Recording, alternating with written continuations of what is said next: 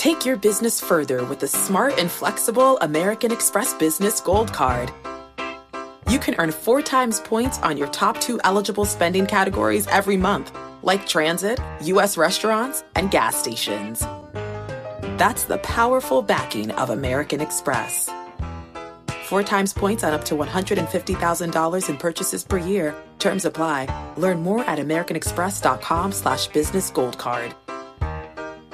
Johann Schmiegel, you've got the world's highest IQ. Yes, 247. Wow. Did you know that thanks to Salesforce with Einstein AI, everyone's smarter? Now everyone's an Einstein, just like you. But I'm the smartest. Not anymore. With connected data and trusted AI, everyone can give customers experiences they've only dreamed of. Oh, look, here's a few Einsteins now. Hey, hi. Hola, amigo. Everyone's an Einstein? It's okay, Johann. Let it happen. The #1 AI CRM. Now everyone's an Einstein with Salesforce.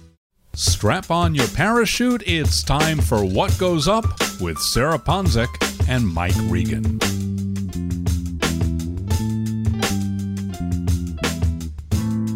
Hello and welcome to What Goes Up, a Bloomberg Weekly Markets podcast. I'm Mike Regan, a senior editor at Bloomberg. And I'm Katie Greifeld, a cross-asset reporter filling in for Sarah Ponzek, who's on a much-deserved vacation. No pressure, Katie, but Sarah pretty much carries the show on her back, so you better be good. Yeah, no, I'm a frequent listener. I've got big shoes to fill. Right. And the only rule is you have to laugh at my jokes, or at least pretend to laugh. All right. How'd I do? That's a little weak, but we'll work on it. Anyway, this week on the show, obviously government and central bank policies have once again become the main drivers of financial markets. Our guest this week will help us make sense of all of it. He has served in important economic positions under 5 different U.S. presidents. He's an expert on how policy and diplomacy and investments interact. And Katie, he will hopefully help us sort out these crazy times in markets. And as always, we'll close out this episode with our tradition, which is the craziest thing I saw in markets this week. And remember, if you see something crazy in markets, give us a call on the Bloomberg Podcast hotline at 646-324-3490 and leave us a voicemail, and maybe we'll play it on the next episode. Yeah, and Katie, as we were talking about this before, I think this week's guest has one of the most fascinating resumes I've ever read. I was very impressed reading his Wikipedia page. Firstly, because he's got a Wikipedia page. That's sort of impressive in and of itself. But he's been in government a long time. He had roles such as deputy U.S. trade representative with the rank of ambassador. He was a senior economic advisor to Henry Kissinger. He most recently served in the Obama administration as Undersecretary of State for Economic Growth, Energy, and the Environment. And to top it all off, he was vice chairman of Goldman Sachs International for quite a long time. Currently, he is a managing director at the wealth management firm of Tiedemann Advisors, and his name is Robert Hormats. Rob, welcome to the show. Thanks very much, Mike. Great to be with you, and great to be with you, Katie. Bob, I was reading a recent piece you had. Oh, and Katie, Bob also, with all that going on, he manages to get more bylines in the financial press than I do, I think, somehow. Very impressive. But Bob, you had a recent piece in Barron's talking about, obviously, the federal deficit is just ballooning. It's going to get bigger and bigger for the foreseeable future as the government sort of counteracts the economic damage from the pandemic. And you write about sort of, the risks of sort of political extremism on both sides that could come as a result of, the nation just kind of trying to wrap its head around how we can possibly solve this deficit issue. But one thing I want to ask in regards to that is, one of those sort of fringe economic ideas that I feel like is going more and more mainstream these days is the idea of modern monetary theory. Stephanie Kelton, who is a columnist for Bloomberg, has a book out that's really hot called The Deficit Myth. For listeners who are unfamiliar, it's kind of a complex thing to discuss MMT, but the gist of it, as that book title suggests, is perhaps we've been too afraid of deficit spending, and that when you're a sovereign country like the U.S. that issues its own currency, it's not as big of a deal as deficit hawks would claim it is. If you issue your own currency, theoretically, you can never default on your debt. I'm just curious, given your vast experience in the government and thinking about the deficit, thinking about the global economies, what is your take on modern monetary theory these days as we are faced with this unprecedented deficit situation? Well, now we have a particularly unusual set of circumstances whereby we're in the midst of forced or involuntary utilization of modern monetary theory. That is to say, the federal government is issuing and will continue to issue trillions of dollars worth of bonds, and the market is by and large buying them up at a very low interest rate. And the Fed, if the market is not going to do it, the Fed has demonstrated its desire and its willingness to buy those assets up and keep interest rates extremely low. This is not unheard of in the United States. This was done during World War II, where the Fed guaranteed the Treasury that it would buy Treasury bonds at a very low rate to keep interest rates low, to keep the debt servicing costs of the government low. So theoretically, this can last a very long time, as long as the Treasury is making these big bond issues a regular occurrence, as it appears to be, although now it's not decided what the next step is, but there'll be some additional spending, large additional spending. It's necessary. And the Fed, Jay Powell, has said he is going to, in effect, continue to keep rates low. But he said also something we should be aware of. The Fed can't do it all. The Fed cannot do this indefinitely. But what does indefinite mean? How long can this occur?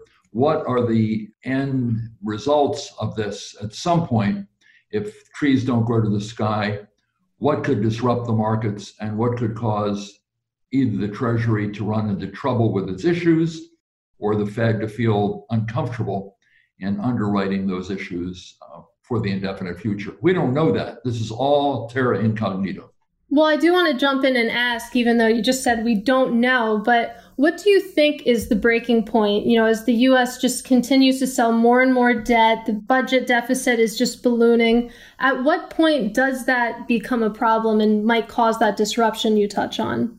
Well, I think one thing we have to bear in mind is that foreigners are major players in the debt market here. The Fed is a bigger player, and obviously American financial institutions are bigger players, but foreigners are still buying debt issued by the Treasury, in part because they see other parts of the world less stable than the US. With all of our problems that we have here, we're probably the most reliable creditor, well, certainly the most reliable creditor in the world by all traditional standards.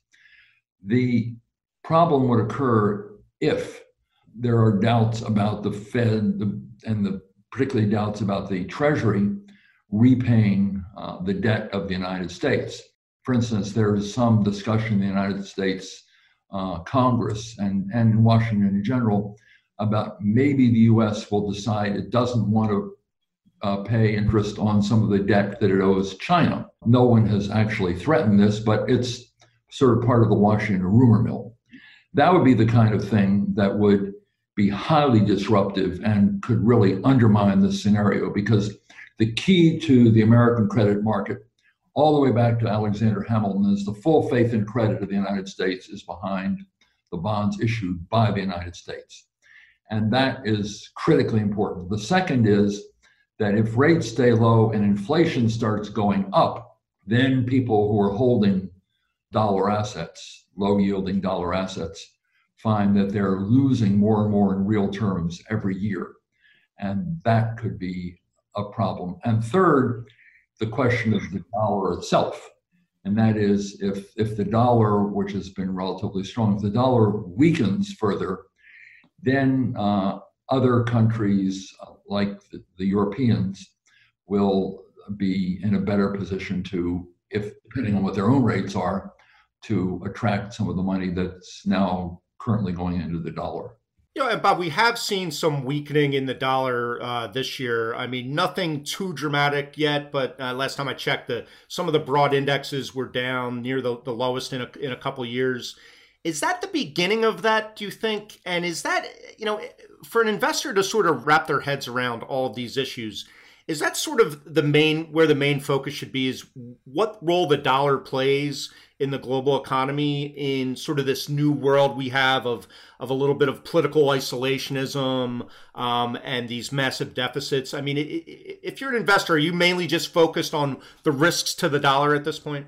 I think you're focused to a degree on the risks to the dollar. Probably that's not the main thing you're focused on. You're focused on essentially interest rates.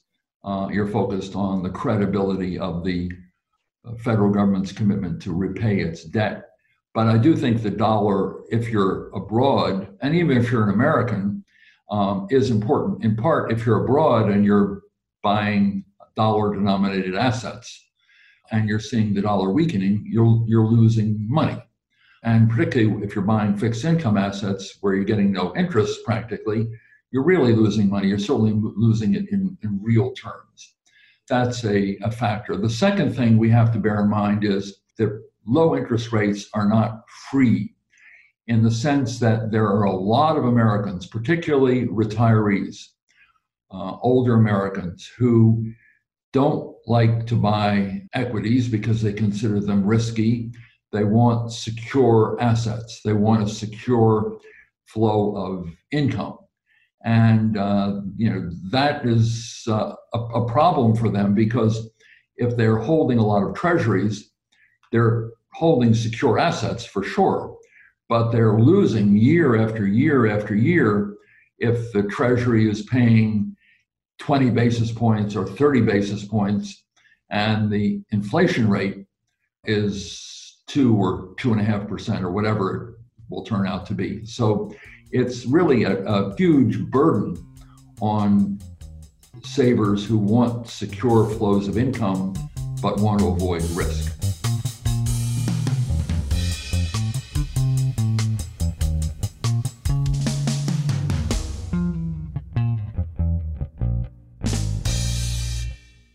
Take your business further with the smart and flexible American Express Business Gold Card. It's packed with benefits to help unlock more value from your business purchases. That's the powerful backing of American Express. Learn more at americanexpress.com/businessgoldcard. Bob, one of the more fascinating parts of your career was sort of helping to negotiate diplomacy with China way back in the Nixon administration. I'm curious just your sort of overall thoughts of the U.S.-China relationship right now. Obviously, it's seen better days. It's deteriorating. Is this friction between these two countries here to stay, regardless of who the next president is? And how do you sort of see it all shaping up in terms of, geopolitics for one thing, but also just what the economic and market implications will be, say, in the next decade between the U.S. and China? Relations between the U.S. and China are more fraught, more tense, more acrimonious than I have seen in all the time I've been working on China. And I started, as you mentioned, in the early 1970s with Henry Kissinger. And there have been a lot of issues between the United States and China. But the relationship really is deteriorating and deteriorating badly. It was beginning to deteriorate even before COVID. It was beginning to deteriorate because of differences over trade, differences over intellectual property, differences over who would be the dominant player in global technology.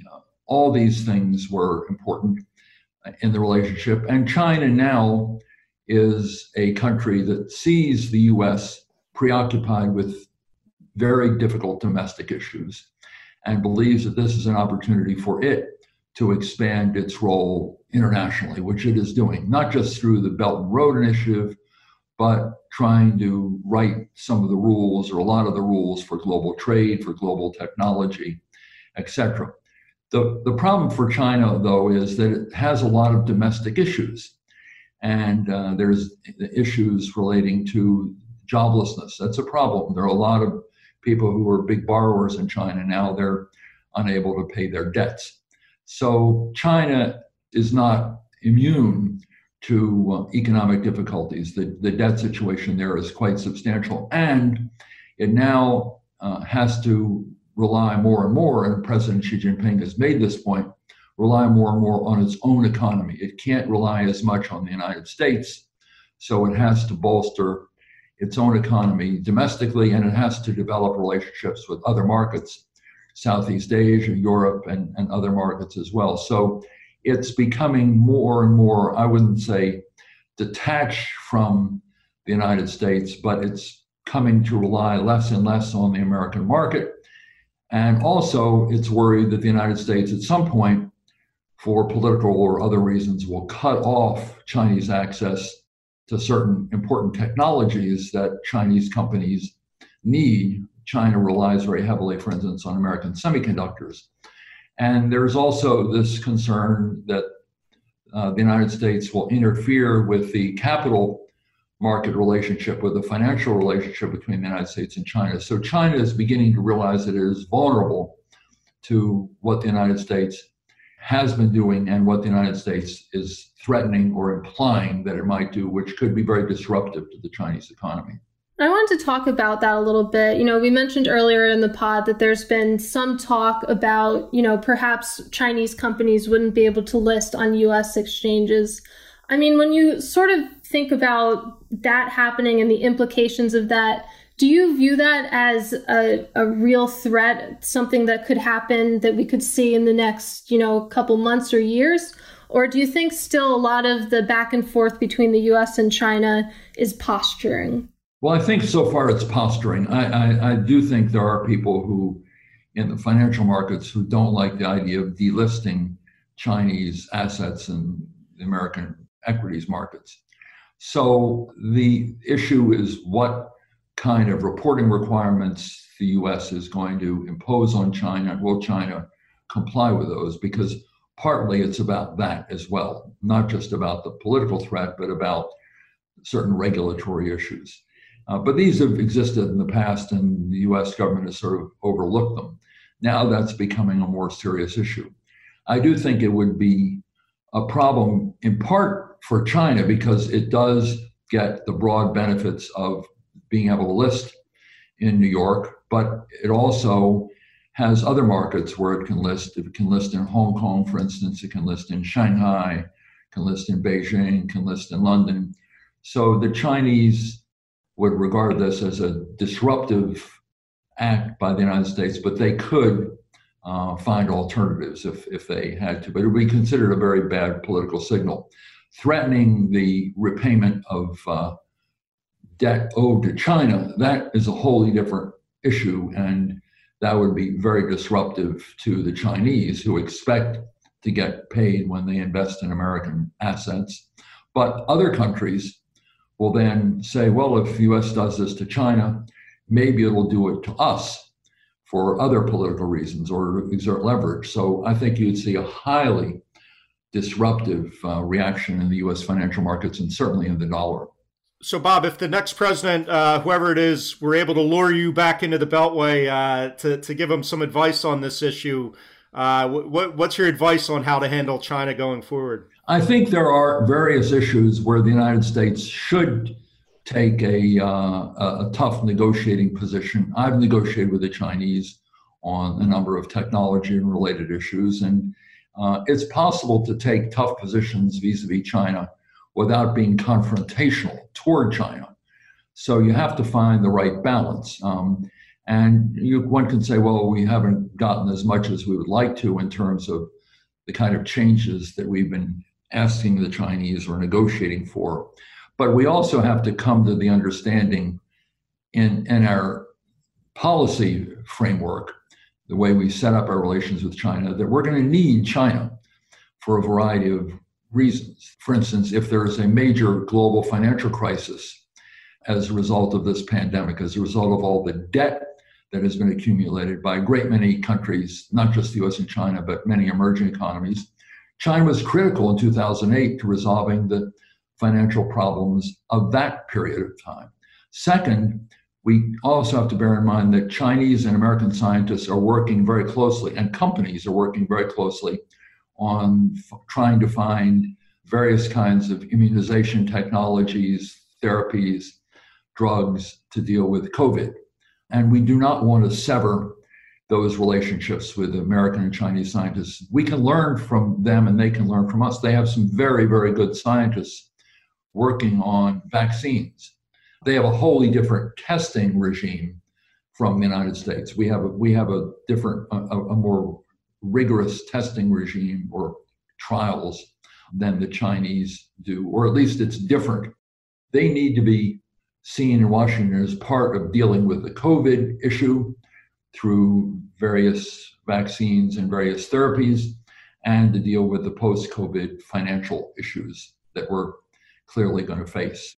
So, Bob, I actually wanted to go back to the dollar. It's one of my favorite things to talk about. And within that, one of my favorite things to talk about is the reserve status of the dollar. And hearing you talk about, how much debt we're issuing, the importance of foreigners in buying that debt, how important is the reserve status of the dollar to the U.S., do you think? And do you think there's any risk that the dollar could lose some of that reserve status going forward from here?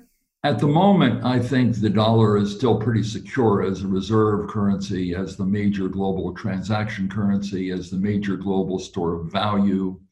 Most global trade, even trade between China and other countries, is denominated in dollars. Oil trades denominated in dollars. So for the moment, I think the role of the dollar is quite secure.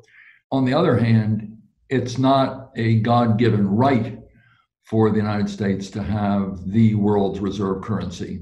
And what you're going to get over a period of time are countries that will be exploring digital currencies, that will be exploring other kinds of assets, reserve assets, that will be using their own currencies like the EU and the euro. The Chinese want the RMB, its currency, the yuan, to play a greater reserve role.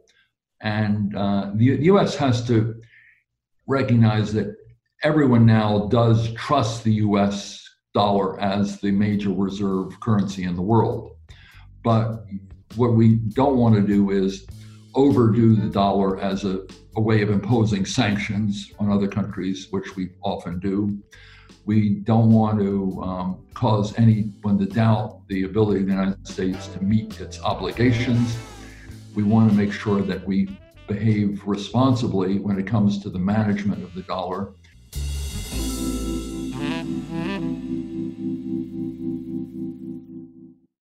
Take your business further with the smart and flexible American Express Business Gold Card. It's packed with benefits to help unlock more value from your business purchases. That's the powerful backing of American Express. Learn more at americanexpress.com/businessgoldcard.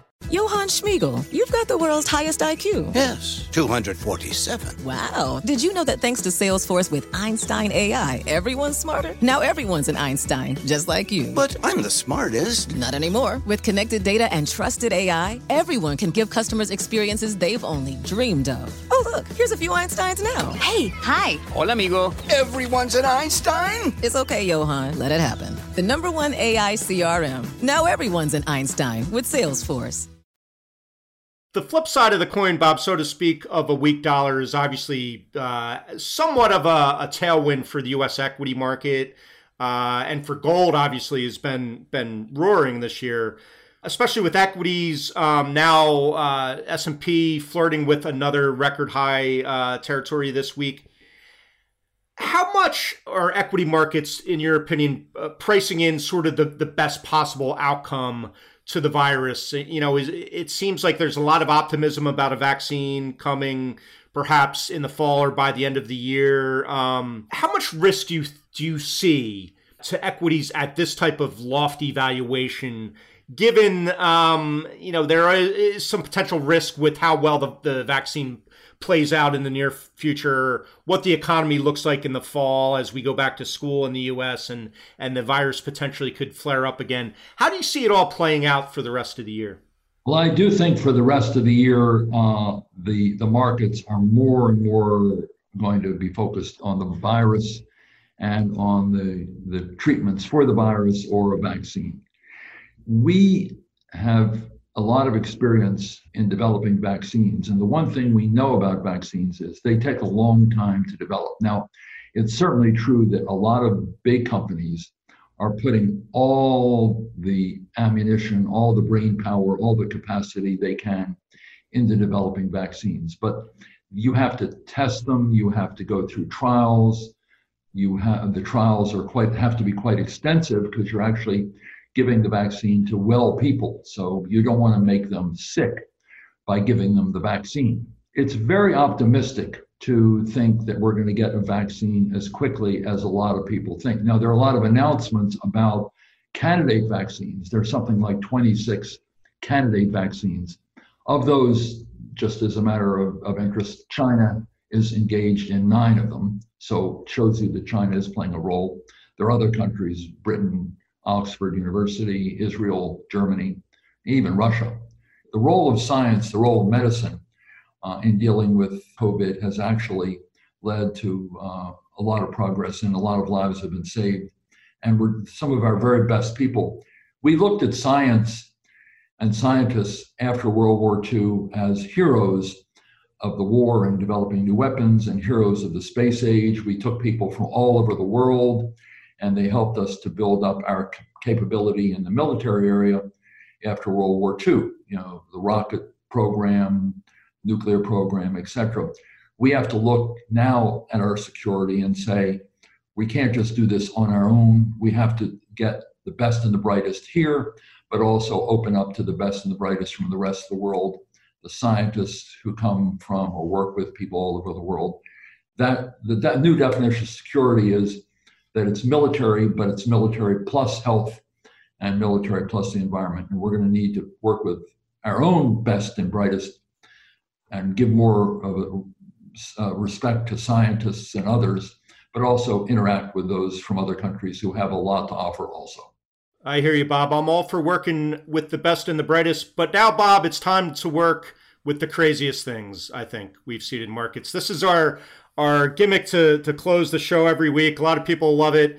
It's the craziest thing we've seen in markets. Stand clear of the craziest things we saw in markets this week. Katie, I want to start with you. What's the craziest thing you saw in markets this week?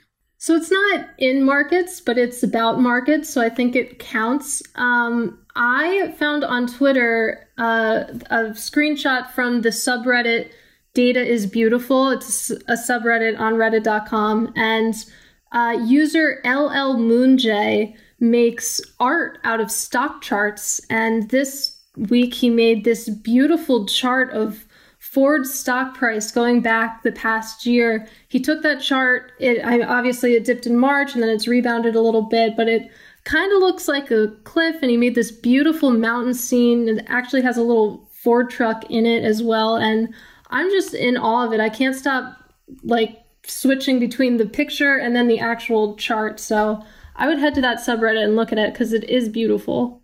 All right. Well, hopefully he paid the appropriate data license for that data for that chart. How about you, Bob? Have you seen anything crazy recently in markets?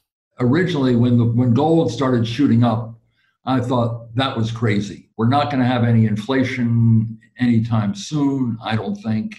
Why was gold shooting up? But now I don't think that's so crazy anymore, because it's really, in a way, a bet against the dollar. And it goes back to what we were saying earlier.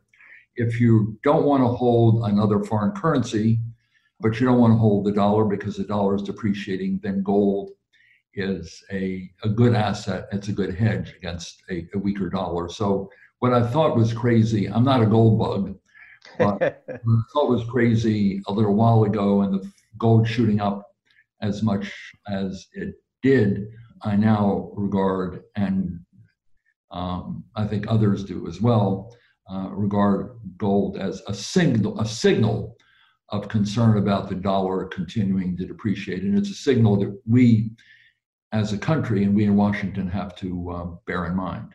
Absolutely. Amazing run in gold this year. And as you said, I guess not too surprising given the circumstances, but still pretty spectacular. Yeah. Okay, I'll give you mine now. And Katie, you and I, as reporters and journalists in financial markets, we spend a lot of time writing about the way people like Bob and professional investors sort of come up with their investment ideas, all the heavy duty analysis and number crunching involved. But the New York Post this week brings us another way to go about it. And you know what it is? You just hire a psychic.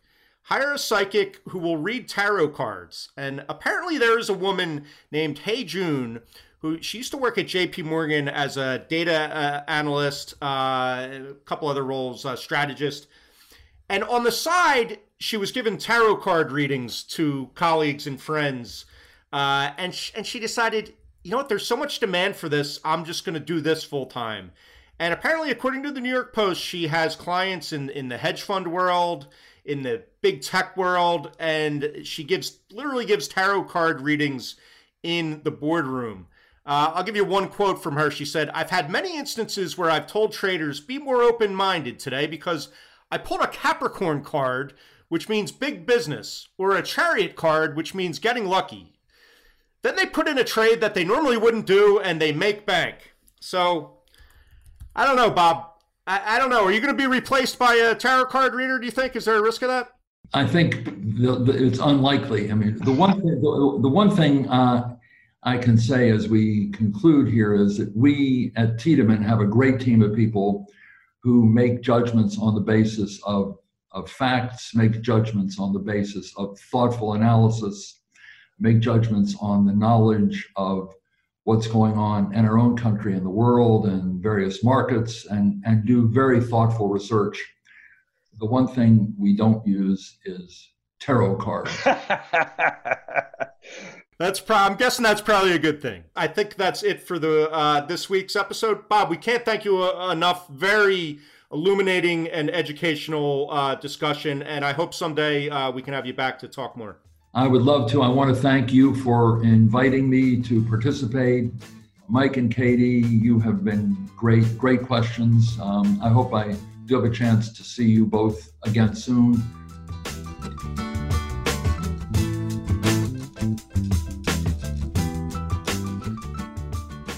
What Goes Up will be back next week. Until then, you can find us on the Bloomberg Terminal website and app, or wherever you get your podcasts. We'd love it if you took the time to rate and review the show on Apple Podcasts so more listeners can find us. And you can follow us on Twitter. Follow me at Reganonymous, follow Sarah at Sarah Ponzak, and follow Katie Greifeld at K Greifeld.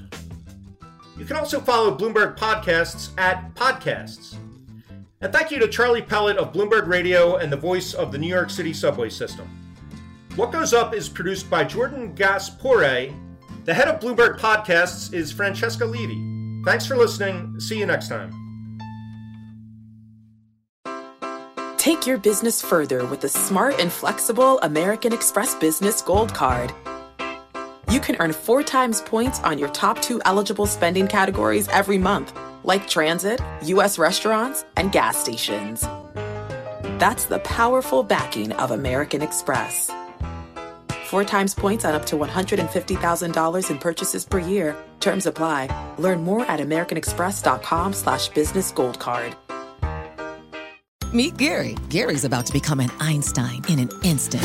Whoa, Einstein hair. I like it. That's right, Gary, because you're using Salesforce powered by Einstein AI to connect data, predict business trends, generate personalized content, and wow customers. I do feel a lot smarter. Because you're not just Gary anymore. You're Gary, empowered by Einstein AI. Did you hear that, team? I'm an Einstein. Oh, can I get a selfie? The #1 AI CRM. Now everyone's an Einstein with Salesforce.